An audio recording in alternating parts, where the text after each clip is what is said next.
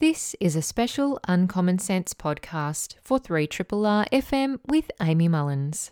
The interview you're about to hear is with Elle Gibbs.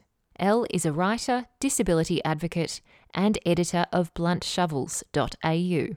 Elle joined me to talk about the Disability Royal Commission's final report, their findings after extensive hearings detailing the violence, abuse, and neglect of disabled people, and what should happen next. Elle also addresses the ongoing COVID-19 impacts on disabled and chronically ill people in Australia. At the moment, the unmitigated spread of COVID-19 in the community is excluding people with a disability and a chronic illness from participating fully in society and from accessing healthcare safely. On a very dreary day here, but what is not dreary is my next guest. She is phenomenal. She writes and she advocates. She has a huge amount of expertise for us to draw on, and I've been wanting to speak with her for many, many years. I'm talking about Elle Gibbs, who is a writer, a disability advocate, and an editor. She edits bluntshovels.au, which is her website where she writes on a whole range of matters relating to disability in particular.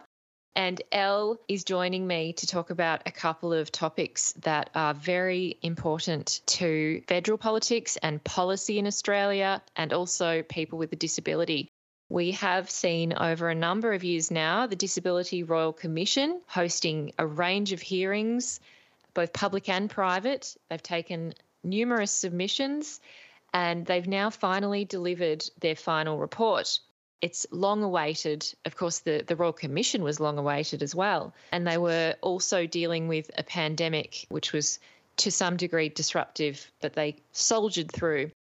Now what we have is a very, very detailed, multi-volumed report and also equally detailed executive summary. So I'm thankful that we've got Elle Gibbs to take us through it because there's a lot in there and I'm sure she's going to know just what is most pertinent for us to know and understand. But we are going to talk about the findings from that Royal Commission and what we need to do now as a society and as a community, not just as a government, not just as NGOs, but as a whole, as a collective, to take these findings through and to implement them and to make society more inclusive and based on a social model of disability and not the medical model. And we'll get into what that means in a minute.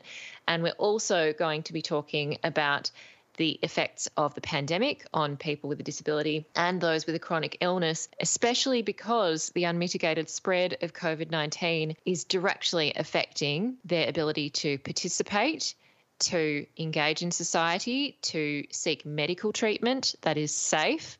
There's a whole range of barriers that some people, especially able-bodied people, may not be aware of. And it is, I think, up to us to change the situation because the government has no sign of turning around. In fact, they're still backtracking and taking off restrictions, removing more rigorous data to the point where we really only have hospitalisations and sewage surveillance at our disposal now in terms of understanding where COVID-19 is in Australia. So with that, I welcome onto the show Elle Gibbs. Elle, it's a real pleasure to have you on the show and thank you so much for taking the time to share your expertise with us. Thanks so much, Amy, and that was very kind of you. I have been long admiring of you and your work, and I don't want to embarrass you too much, but you are kind of famous on Twitter as Blunt Shovels, and I've followed you for quite a while, and I really appreciate your advocacy and your expertise. You've done so much work, and I know that a lot of this would be volunteer as well as work. There's a kind of mix there, but a lot of people, especially advocates, do the work of educating the public out of their own time as well. So it's really great that you're taking the time to do that with us today. One thing I wanted to start off with is to kind of introduce you to those who maybe aren't familiar with your work.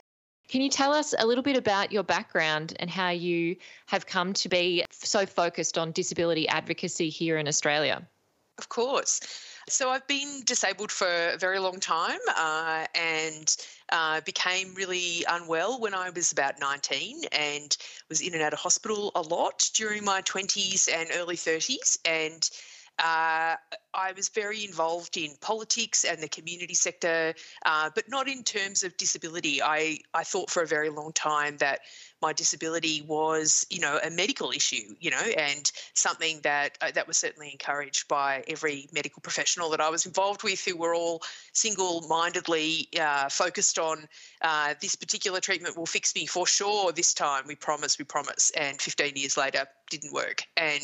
But during that time, I was, engaging in the disability system as such. So I was, got the disability support pension. I had disability support at home. I was around and supported by a lot of disability-related systems. But I didn't understand that disability was a political issue. I got involved in other political and social issues at the time. And I remember reading a book about the social model of disability and feminism, of all things, by Susan Wendell, called The Rejected Body. And it was one of the first pieces that I'd ever read about the social model of disability. And it was like the light bulb just went on in my brain. It was like, I could be political about disability? What do you mean? Wasn't just my kind of personal issue. This wasn't just about, my personal battles were really significantly connected, not just to other disabled people, but that I was part of a movement, that there was a movement and history of disabled people who had been fighting for change and doing the kind of political activism that I was involved in, around, refugees or around stopping wars and those kind of things, that was the same as disability movement. And so it really was a kind of awakening for me, as you like, and I, was involved in elections and worked for unions and did all sorts of that kind of stuff. But I didn't start working for and being around disability advocacy so much until, I got sick yet again and was extremely unwell and stuck at home and not able to do things. So, of course, got involved in Twitter, got involved in a bunch of things where I could be much more myself that I couldn't be, if you like, in real life, which I don't like that term, but I could talk about things, and I got to meet a whole lot of other disabled people online and through social media that were doing the kind of activism that I was really familiar with, but I hadn't done it in a disability context. So I've been working in and around the disability advocacy sector now for a decade, and but been writing about the NDIS for 11 years and around social issues for 15. So it's been feels like a long time now.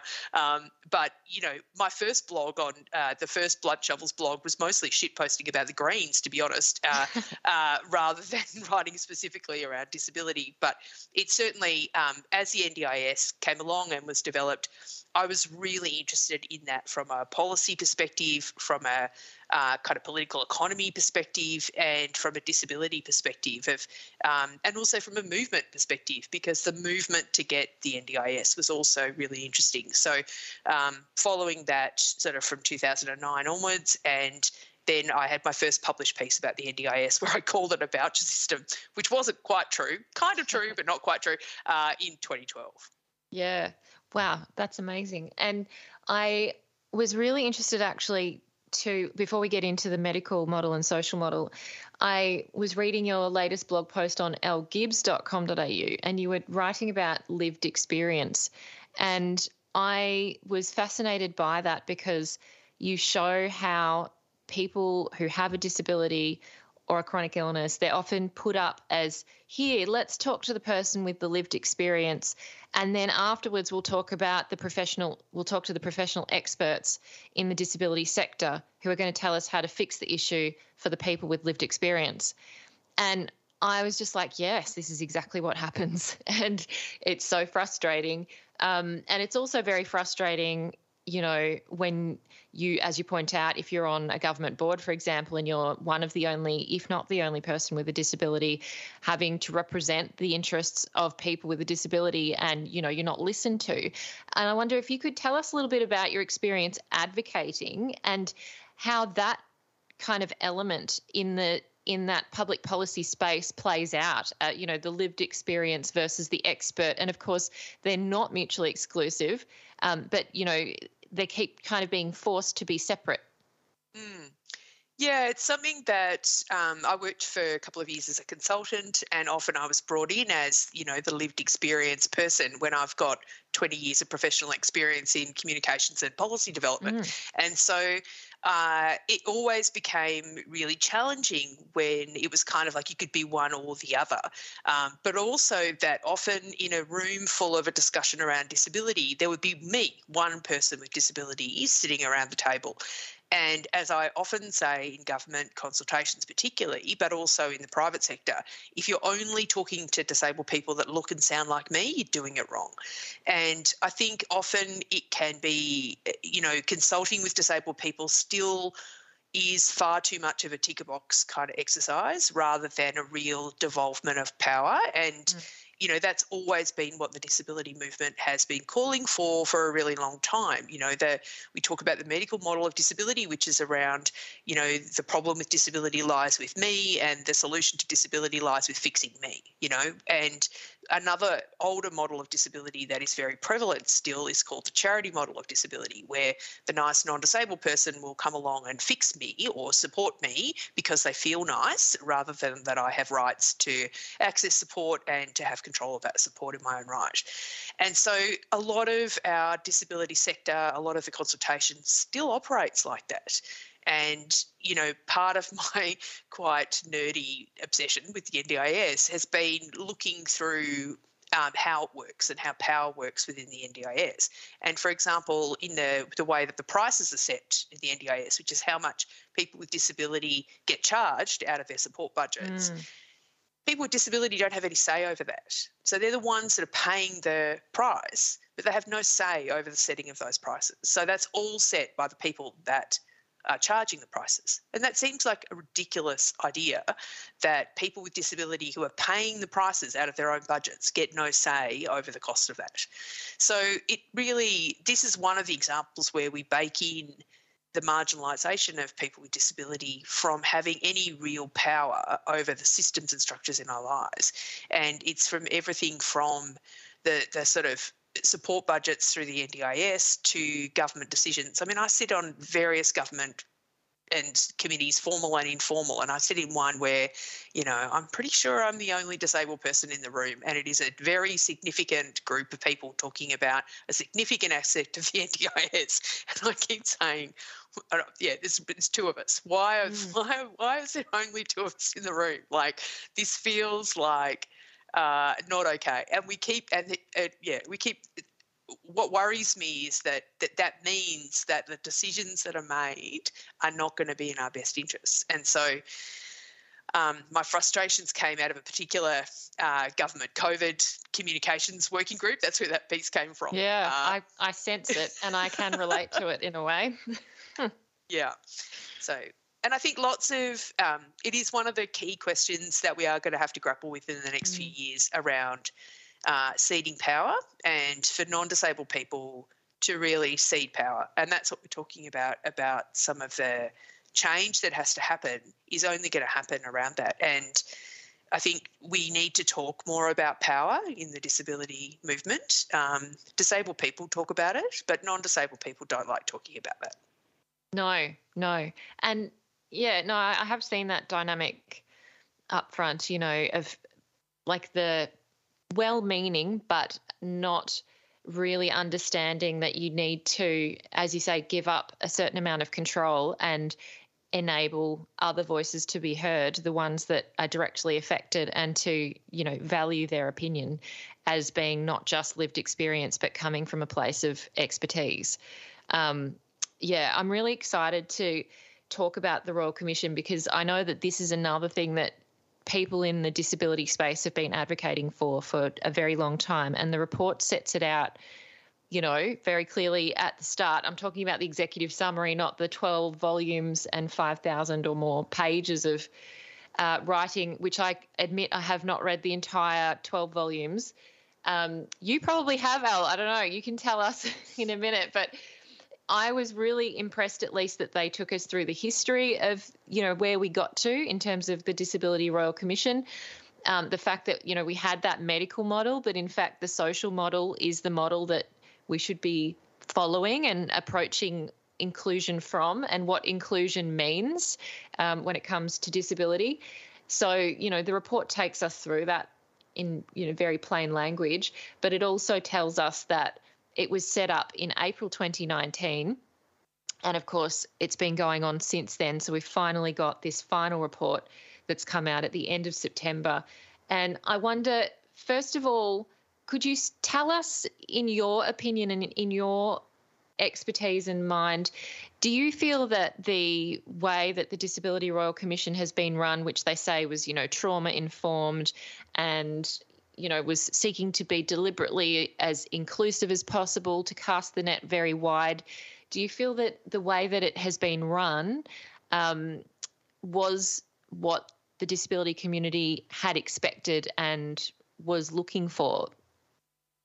In part, I'll say it that way. I think that COVID had an enormous impact on the Royal Commission's capacity to go to places and do things in the way that they had planned. And so I wanted to acknowledge how difficult that was in lots of ways, and that they really had to rejig the entire way that the Royal Commission was planned to work, including all of their public hearings, all of that, and set up different systems, all of the private sessions, all of the things that they had to do, all had to move online in a way that was very different. One of the public hearings that they ended up having once things started to open up again ended up having to stop halfway through because all of the tech team got COVID and they couldn't broadcast it anymore. It's those kind of events that happened that were really challenging for the Royal Commission. So I do want to acknowledge that. But I do have concerns about whether they were able to do the kinds of things that we talked about when the campaign for the Royal Commission was run. So just to take you all back a little bit, there was a big I'm not sure if people remember, there was a Four Corners program in 2014 that looked at horrific abuse in Uralla disability service, and from that there was a Senate inquiry that ran through the whole of 2015, and the primary recommendation from that Senate inquiry was for a Royal Commission. And the disability community campaigned from then onwards until we got that Royal Commission at the beginning of 2019. And one of the things that we kept talking about was that we wanted the Royal Commission to be able to shine a light on in the places that, nobody could see. And that means inside group homes, inside prisons, inside forensic detention centres, inside all of the places that we can't get to as advocates, and that we know people with disability are being hurt. And they got into some of those places, but nowhere near in a comprehensive kind of way that we were hoping. And I suspect that the split decision around group homes, for example, as part of the recommendations, is part of that. The commissioners visited one group home, just one. Really? And as far as I know, they may have done more, but as far as I know, they've went to one. They heard lots of evidence from both public hearings, private sessions and submissions about what's happening there. But I think because they couldn't get in the doors, that didn't happen. I'm really disappointed there's been not a single, as far as I know, police referral from the Royal Commission. I find that hard to believe that of the thousands and thousands of stories that people with disability and their families told, that no one was referred to the police, that there was no investigative work. And I keep reading parts of and I have not read all the reports, but as I read, I keep reading where they say, we couldn't get this information, we couldn't get that. And I'm like, but you have the fancy Royal Commission powers that we all talked about so much. Why couldn't you get that? And why didn't you try harder? And, I worry that some of the Royal Commission recommendations did pull their punches a bit because they didn't go in hard enough. And look, maybe I'm just being too harsh. I am totally open to that accusation, but I am concerned about that. But I'll keep reading and I'll keep wading through that. But I know lots of people. I gave evidence to the Royal Commission in 2020 and about the pandemic, and I know lots of people who gave evidence. I know lots of people with intellectual disability got to give evidence in lots of different ways, and that was really, really important. And there were, in terms of the public hearings, one of the interesting parts at the final ceremonial hearing was that people with disability had been around a third or a quarter of the witnesses at public hearings, which feels slim to me. And I'm just not clear how many people with disability gave evidence in private sessions either. Mm. So I do worry about that. I know COVID had a big impact, but I do remain concerned around the lack of engagement with the Royal Commission throughout the life of it from the media and civil society more broadly, and perhaps that let them off the hook a bit. I don't know. Yeah, no, I really appreciate your observations in that regard, because it's important, given that so many people have been invested in this happening for so long, and you can only really do it once, every so often. This isn't a chance to be repeated in the near future, certainly not to the same degree and on covering the same breadth of terms of reference that this Royal Commission had. In the executive summary, it talks about some of the engagement they did. So I thought I'd read it out for those listening to get a sense of it, because we've just kind of referenced there, private hearings, public hearings, etc. According to them in their volume 2, they say they took evidence at 32 public hearings from 837 witnesses. Out of those 837, 209 were people with a disability, so about a quarter. Commissioners held private sessions with over 1,700 participants, 61% of whom were people with a disability speaking about their own experiences. Of the almost 8,000 submissions they received, 55% were from people with a disability, and a further almost 30% were from family members of people who have a disability. So essentially, that gives you an idea of the level of participation of people with a disability, and you would assume then that the other kind of people who were engaged in that process might have been people in the community sector, the NGOs, the group home, providers, etc., those who aren't actually people living with a disability. So that gives you an idea, but there's also, of course, as we've just referenced there, there's 12 volumes, and it covers a wide range of what they found and what they heard.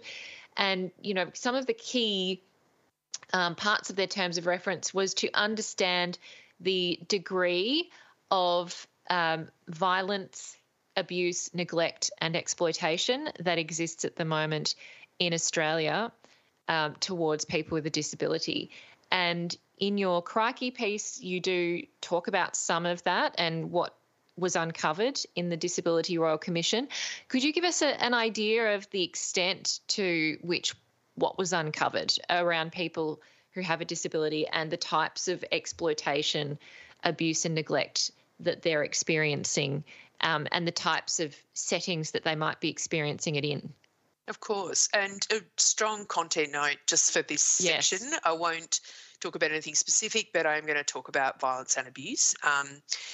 The Royal Commission found what every other inquiry has found, but in far more detail, that violence against disabled people is endemic and it is everywhere. And I think, and that it particularly affects particular groups of disabled people.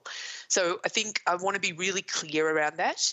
It happens to all of us, but it particularly happens to people with an intellectual disability, to First Nations people with disability, to people with psychosocial disability and autistic people, and particularly for folks who have all four. So it's a really important thing to understand. That kind of intersectionality around First Nations people with disability was a vital part of the Royal Commission, and really important to understand. So for many people with disability, it happens in lots of places. So it happens at school, it happens in health settings, it happens in prison, it happens in the justice system, it happens in public places. They held a hearing that heard from, that was called for by the short-statured community, who really experienced kind of horrific abuse in public, and one of the witnesses at that hearing gave evidence around all she wants to do is to be able to go up to the shops with no one yelling at her, no one abusing her. And that, broke my heart. They heard a lot about things like guardianship and supported decision making. I'll never forget hearing from a young witness called Uli who talked about wanting to buy flowers for his partner and not being able to do that, having to write to the state trustee to get permission to buy flowers for his partner. We heard a lot from service providers. So service providers who have people with disability in what's called service capture. So where we heard from one particular service provider where people with disability got everything from the same service provider. So their housing, their supports, their support coordination, they were working at the supported employment by the same provider. Everything was from the provider. And so when they raised concerns about violence and abuse in the group home, for example, they were threatened with homelessness. And we heard a lot of that kind of institutional violence against people with disability, particularly people with an intellectual disability, around not being able to make decisions about their lives, about having no say about their home, about having no say about their supports, about being hurt at home, and not having any choice over who they live with, and then not having any choice about what they do during the day or any say about that at all. Now, it feels like that is from the olden days, but this is what is happening now. So I want to be really clear that this is what is happening in the current system. Particularly for First Nations people with disability, we heard a lot about the enormous impact of the so-called child protection system, where First Nations families with disability go and seek support around disability for their kids, and then end up in the child protection system with kids being removed because they were seeking support for disability. And this doesn't happen to white families. And so I just want to be really clear around the structural nature of the violence, of the exploitation, is really widespread, and it is in the kinds of systems that have catastrophic impacts. And First Nations organisations talked really strongly around the links between child removal, out-of-home care, and juvenile justice and the adult prison system for First Nations people with disability. And that kind of polished pathway, as Catherine McAlpine talks about from Inclusion Australia, is different for First Nations people with disability than it is for white people with disability. For people with intellectual disability, that segregated polished pathway goes from special schools straight into sheltered workshops, employment, working for $2.90 an hour, and into group homes, and a life of segregation, being away from the community. And that is one of the biggest risks for violence and abuse, being shut away and not being part of the community. And that's where I think the key recommendations we were looking for were to tackle some of that segregation and to, really make the strong link between people with disability having a different kind of life from non-disabled people and being separate from everybody else and shut away, and then terrible things happening. And those two things are connected.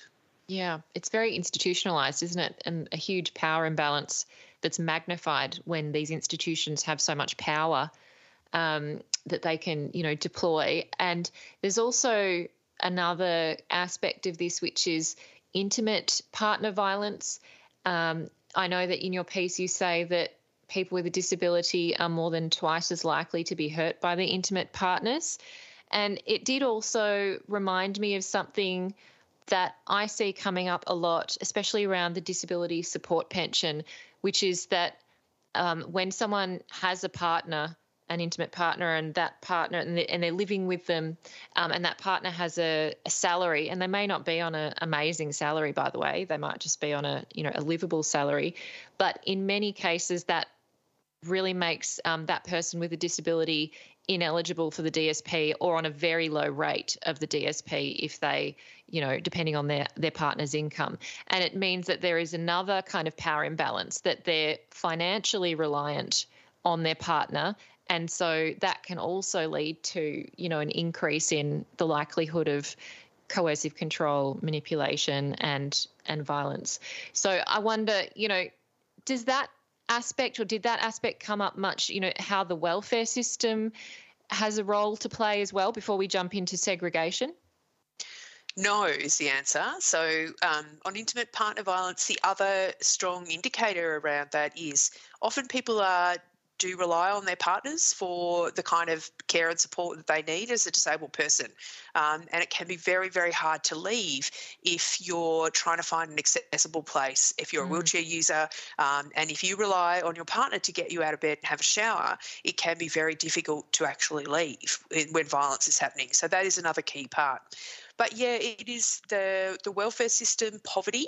People with disability are more likely to live in poverty, and we know that poverty is a factor in exploitation and abuse. And so it is very curious, which is my diplomatic term, not my strong suit, where that has not been a stronger focus in the Royal Commission's report, and that they haven't made significant recommendations around the disability support pension or job seeker or other income support.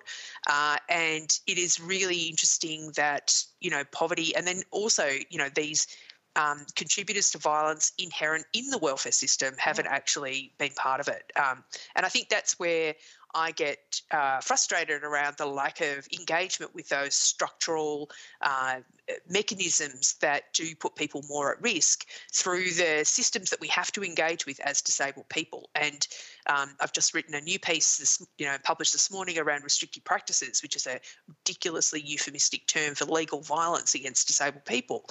And this lawful violence, these lawful structures that hurt disabled people, don't happen to non-disabled people, and that's part of the Royal Commission's remit, or I was meant to be, to look at the specific things that happen to us that don't happen to non-disabled people.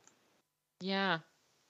Gosh, I'm gobsmacked that they didn't include that, given that they kept remarking how broad their terms of reference were. Indeed. Yeah. And even, you look at some of the Royal Commissioners, for example, Barbara Bennett, having over 20 years experience in the Commonwealth Public Service in the Department of Social Services and Human Services. I mean, she would have been an ideal commissioner to bring that up, wouldn't she?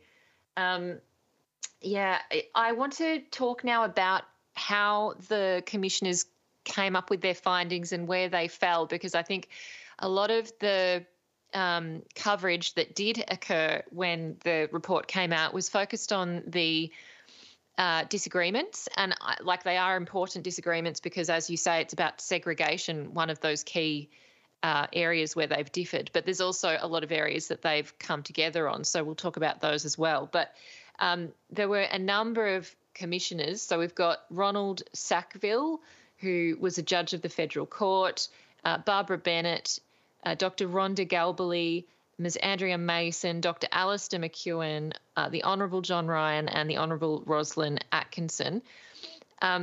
So that gives people a sense that there's, it wasn't just one, for example, like the Robodebt Royal Commission. There are many commissioners. And so it means that I guess it might be harder to get widespread or across the board unanimous support on all points if you've got, 6 commissioners. Not that I want to give them an excuse, but that then meant that we did get a lot of energy and focus on where they kind of differed, and the media liking to focus on conflict. But as I said, this segregation issue that you've mentioned there is clearly a key one, and it is one that they very much diverged on. So let's start with that and then talk about the other areas that they have come together on, and the other recommendations that they are making to government, but also to the community sector and the society more broadly. What did they say when it came to segregation, and where did it fall? Because in that final report, executive summary, it does show that there's kind of a grouping of Royal Commissioners having different approaches and different views to what segregation is, what counts as segregation, what's unacceptable level of segregation, and how it operates in society for people with a disability. Look, I think the first thing I want to say is that none of the commissioners said that the current system is okay.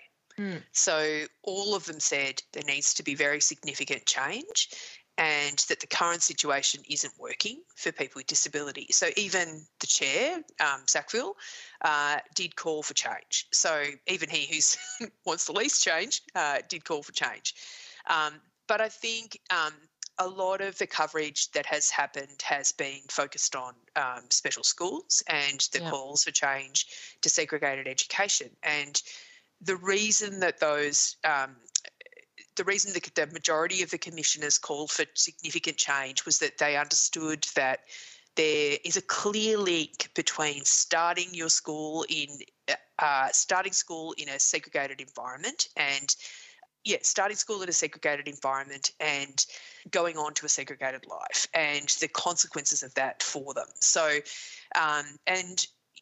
the violence that happened and was talked about in special schools is significant and hugely problematic. So all of that was, they heard a lot of evidence about it, but Commissioner Sackville did talk about this in public hearings and has said this in a number of areas where he falls in line with the majority of the community, to be honest, where they genuinely think that there are some people, mostly people with an intellectual disability, who they say are too disabled to really be included. Now, I disagree profoundly, and I've listened a lot to self-advocates, to people with an intellectual disability and their families.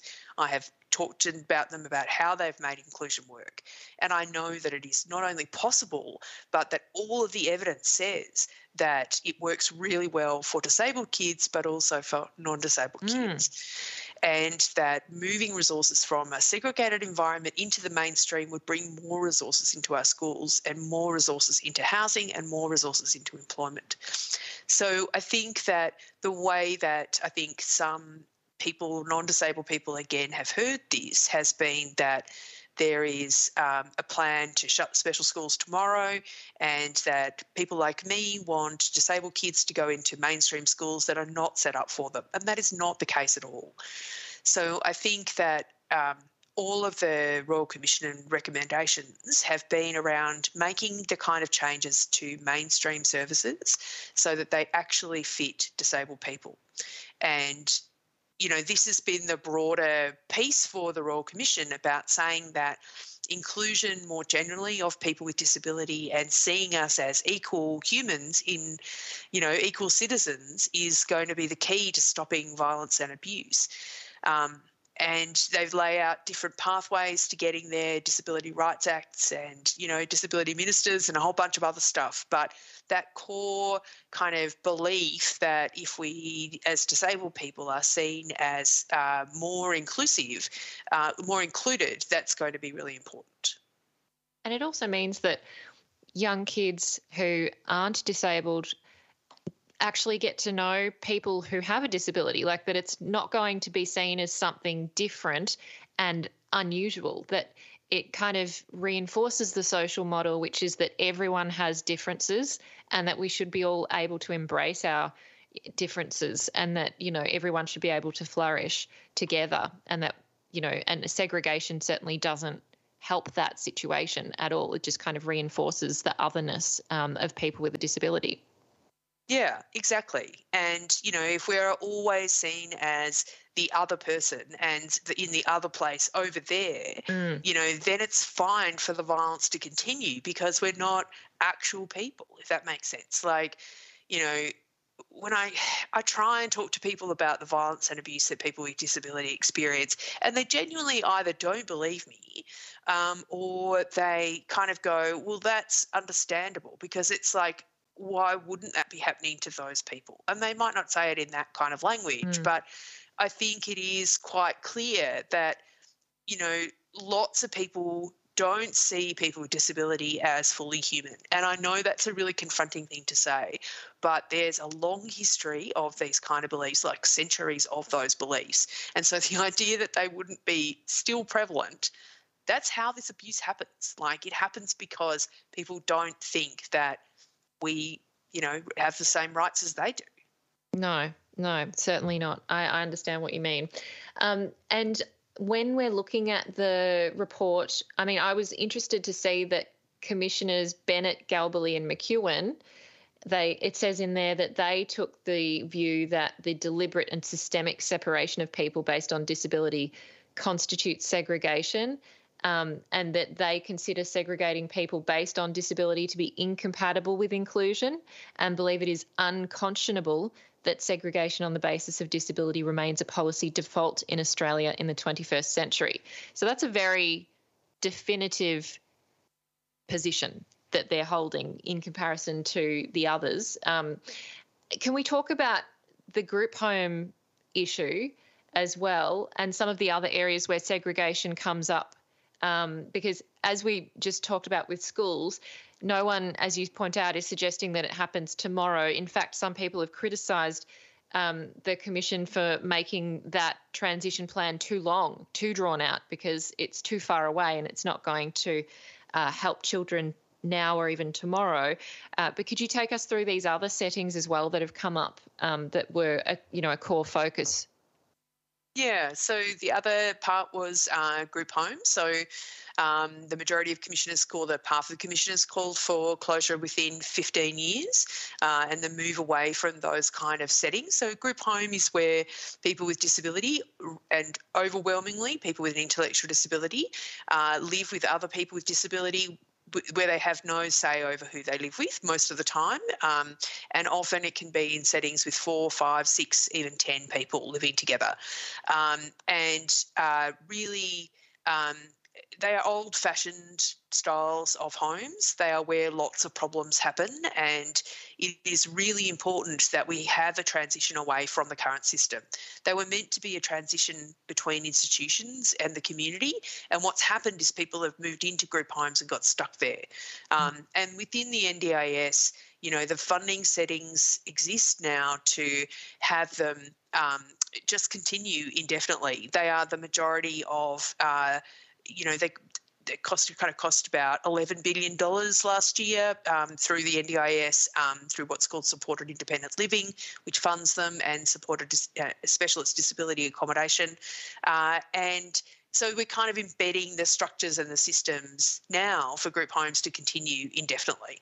So people with an intellectual disability have just as much right to live independently as I do.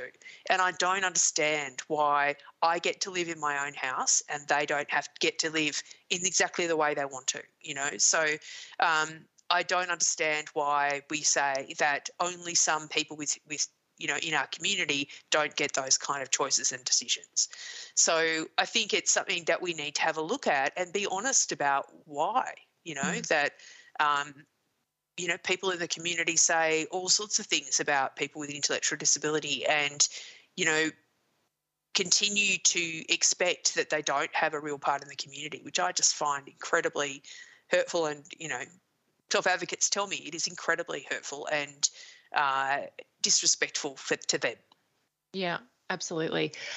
Elle, to close off this topic before we just jump quickly into COVID, I wanted to just reference some of those other recommendations, including a Disability Rights Act, a complaints mechanism, a federal government portfolio for disability with a dedicated minister, which you mentioned there.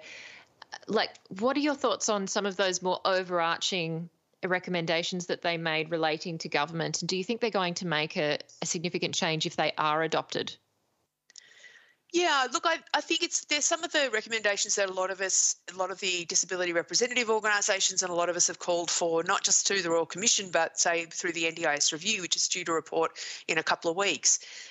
There is no federal overarching body or minister that has responsibility for all people with disability. So Minister Shorten has responsibility for the NDIS, and Minister Rishworth has responsibility for social services. But for people with disability who aren't on income support and, engaging with different government systems and Australia's disability strategy, which is meant to be our strategic policy document, etc., there isn't any central point of responsibility to take action on all of the other things that we need to do to make sure that we're included. So, meeting our transport standards, which we're 20 years overdue for meeting accessible housing standards, fixing employment so we stop being discriminated against at work. We can just try to get help so we can get a job and not just have mutual obligations enforced upon us. So, fixing some of those systems, there isn't a central point of responsibility across government. So, yes, I do think that is a good idea and a good recommendation.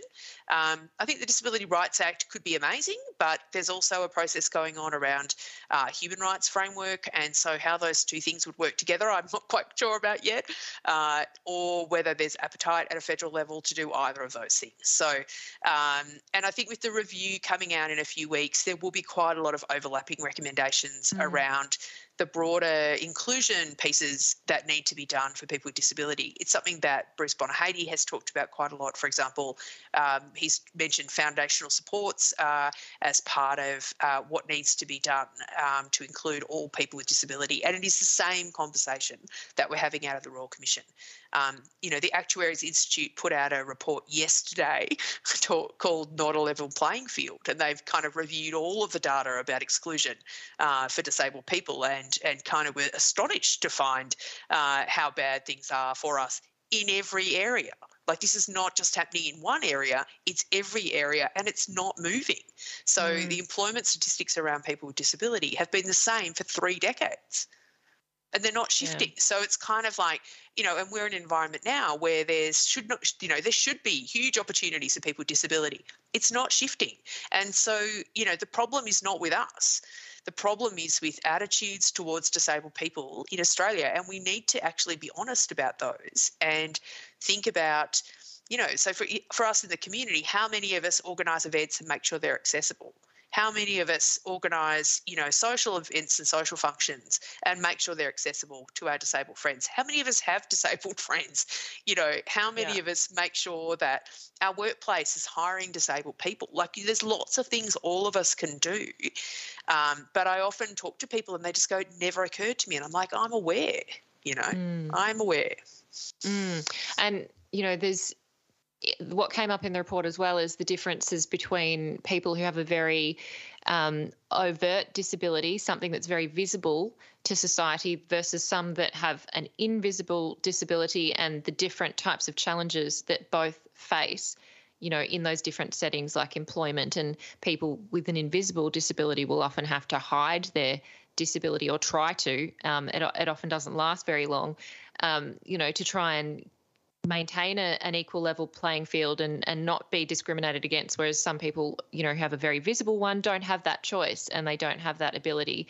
But they're still struggling with a lot of things. And I think our societal image of what a disabled person is also quite, unrealistic or narrow. And that's part of the issue with the NDIS as well is, as everyone said, it wasn't set up for everyone, but it does need to be more inclusive of people with a whole range of impairments, and it seems to be at the moment, not so. But anyway, we'll park that for when the NDIS review comes out.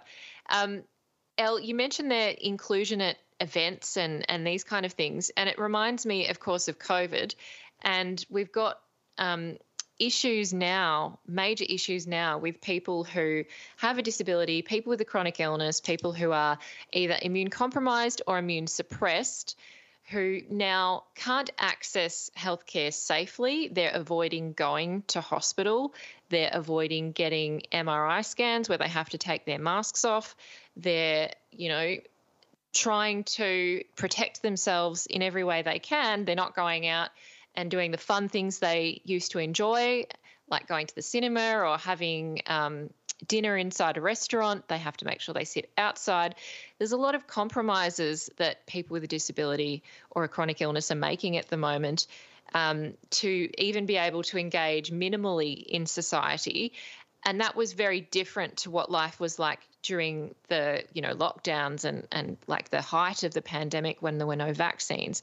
Can you take us through just briefly what people are facing now with a disability, now that really the mitigations that did exist have been lifted, and especially in these other settings like hospital settings, but of course more broadly as well at universities, out and about in the public, going to supermarkets. I think this is something that most average able-bodied people may not appreciate, is that there's this huge amount of exclusion that's going on, and a real difficulty of people being able to engage and do the things they want to do. Yeah, you just described part of my life there, Amy. So it's like, to be honest, it is really hard. I'm finding this one of the harder parts of the pandemic. I mean, it's all been pretty shit, technical term, but this particular time I'm finding very difficult. So the exclusion that I'm feeling is large, but also in a practical sense, it is getting harder to make decisions. So the lack of information, we're encouraged by government, those of us like me who are immunosuppressed and I have heart issues and a whole bunch of other fun things that put me at very significant risk if I get COVID. I told someone the other day I had never had COVID and they were genuinely gobsmacked. And I'm like, is that an unusual thing to not have had COVID now? I guess so. I've never had it either. Yeah. So, I feel like it's a little club of those of us who are still taking precautions. But also who are making significant sacrifices to stay safe. So my mum's really sick and is in Melbourne, and so I have done a little bit of travelling over the last year and come down to see her, and I'll be doing a little bit more. But I make decisions around. You mentioned the sewage wastewater. That's what I use now. I look at hospitalisations. I try and surf the wave at the low point so that I can wear my full-blown respirator on the plane and do all of the things to try and stay as safe as I can, take measured risks, eat outside. I don't eat inside in restaurants. I'm very cautious about what I do. The last thing I would want to do is make my mum sick, for example, as much as I don't want to die. It's also don't want to kill anyone either. But I think that is, really difficult. And, one of the things that I have found the hardest has been disability events that are now inaccessible for me. Yeah. And, having even friends and in the disability movement say that they cannot provide access for me in a COVID safe way, and that I just have been excluded from disability-related events, from being part of things. And I find that incredibly hurtful. And just, I found that incredibly difficult. And I think that lots of disabled people are not as high risk as me, and that is totally fine. And, because I have to say it every time, I do not want everybody to go back into lockdown. Oh, my God. So no, that's not what anyone's calling for, is it? No, but it becomes very difficult to have a nuanced conversation about how COVID safety is now an access issue for so many of us. Yep. And I've just been reading this morning or yesterday about an academic at Sydney University who's basically been sacked. Yes, because they would not accommodate his COVID needs. And he has similar kind of autoimmune issues to me, and is at very high risk. And he's had multiple specialists say, no, that's a terrible idea. And the university's just gone bad luck. Now, that I just find astonishing. Like, I really am gobsmacked that we are now in the situation that disabled people are expected to lose their employment to try and not die. Like, I just find that is, the sort of situation that we're in. And for those of us who are still at risk, like, to be clear, like, I regularly, every couple of months, I talk to my doctors, I talk to my specialists, and I say, is it still as bad for me? Like, have things got better? And things have got better. Like, I've had all of the vaccines. I'm so grateful to that. The antivirals have been a change maker, and they've absolutely taken the risk from catastrophic to just pretty damn awful. But I don't want to go to ICU. I do not want to get any sicker than I already am. And my heart is in a pretty dicey state, and I don't want to make it any worse than it already is. So, the risks for me are real, and I check them regularly to make sure.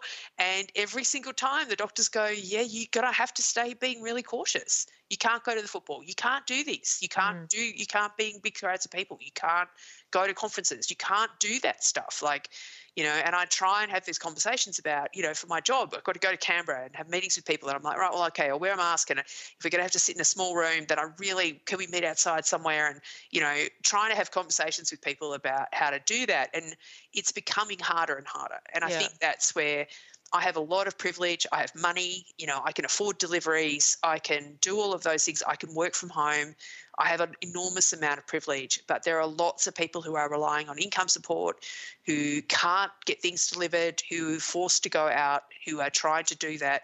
Where do they afford N95 masks? Where do they afford, RAT tests? How do they do all of that stuff and access medical care, as you say? So I had to go and get an MRI fairly recently, and the techs all put masks. Everyone was masked, thankfully, so it was okay-ish. But I had to be in a room for an hour without a mask on, and that stuff is anxiety-inducing. And then I spend the next 3 days going, "Have I got COVID?"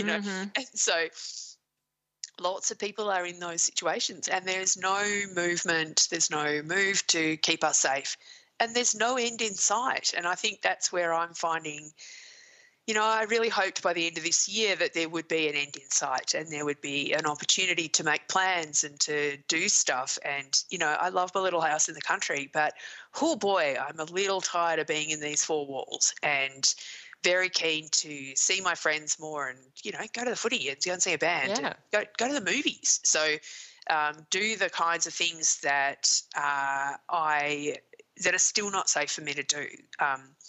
I don't know when that's going to change, and I worry so much that the lessons from COVID didn't get learned, where health departments didn't just forgot that we existed.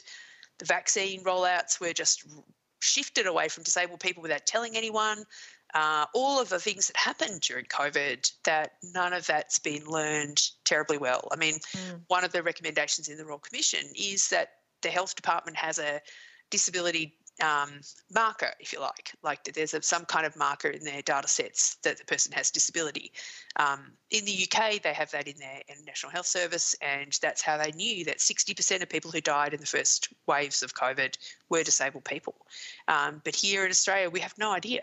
There is no records, there's no data. And so it became very difficult to talk about the scale of the problems and the issues when there was little data. So I'm hoping there will be some change, but, I think the pandemic has been a profoundly traumatic experience for so many people, and I don't know whether we've grappled with that as such. And, my sister lives in Melbourne and was a nurse in the aged care homes down there during lockdowns, and so I'm not going to ever lecture Melbourne people about lockdowns, but I think that for us all to grapple with the trauma of what happened during the pandemic, and that for so many of us it was a terrible, terrible time. So I think talking about it brings back those memories for people, and the people don't want to talk about it, and I get that, I really do. But it's leaving all of us still dealing with the pandemic in a very difficult position, and just kind of here, like I said in a meeting the other day, something about, I'm still avoiding COVID. People were genuinely gobsmacked. Genuinely, they hadn't thought about it for 6 months. They're just out of their brains. And I think it's a really interesting how people, how humans' brains works, and how people do want to forget the trauma. And I get that completely. There were lots of things that happened during the pandemic that were really, really hard, and that for so many people, lots of things changed, and lots of things were, difficult in a way that disabled people understand, very, very well. But for lots of us, it's still like that.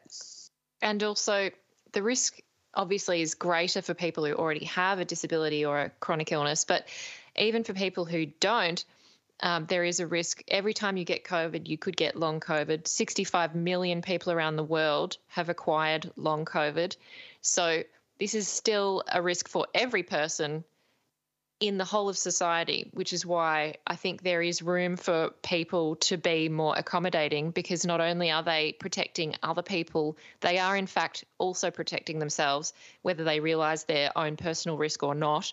And that, I guess, is the point of government, is that they're meant to be stepping up and educating people, but they in fact also want to put their head in the sand, which is very, very frustrating.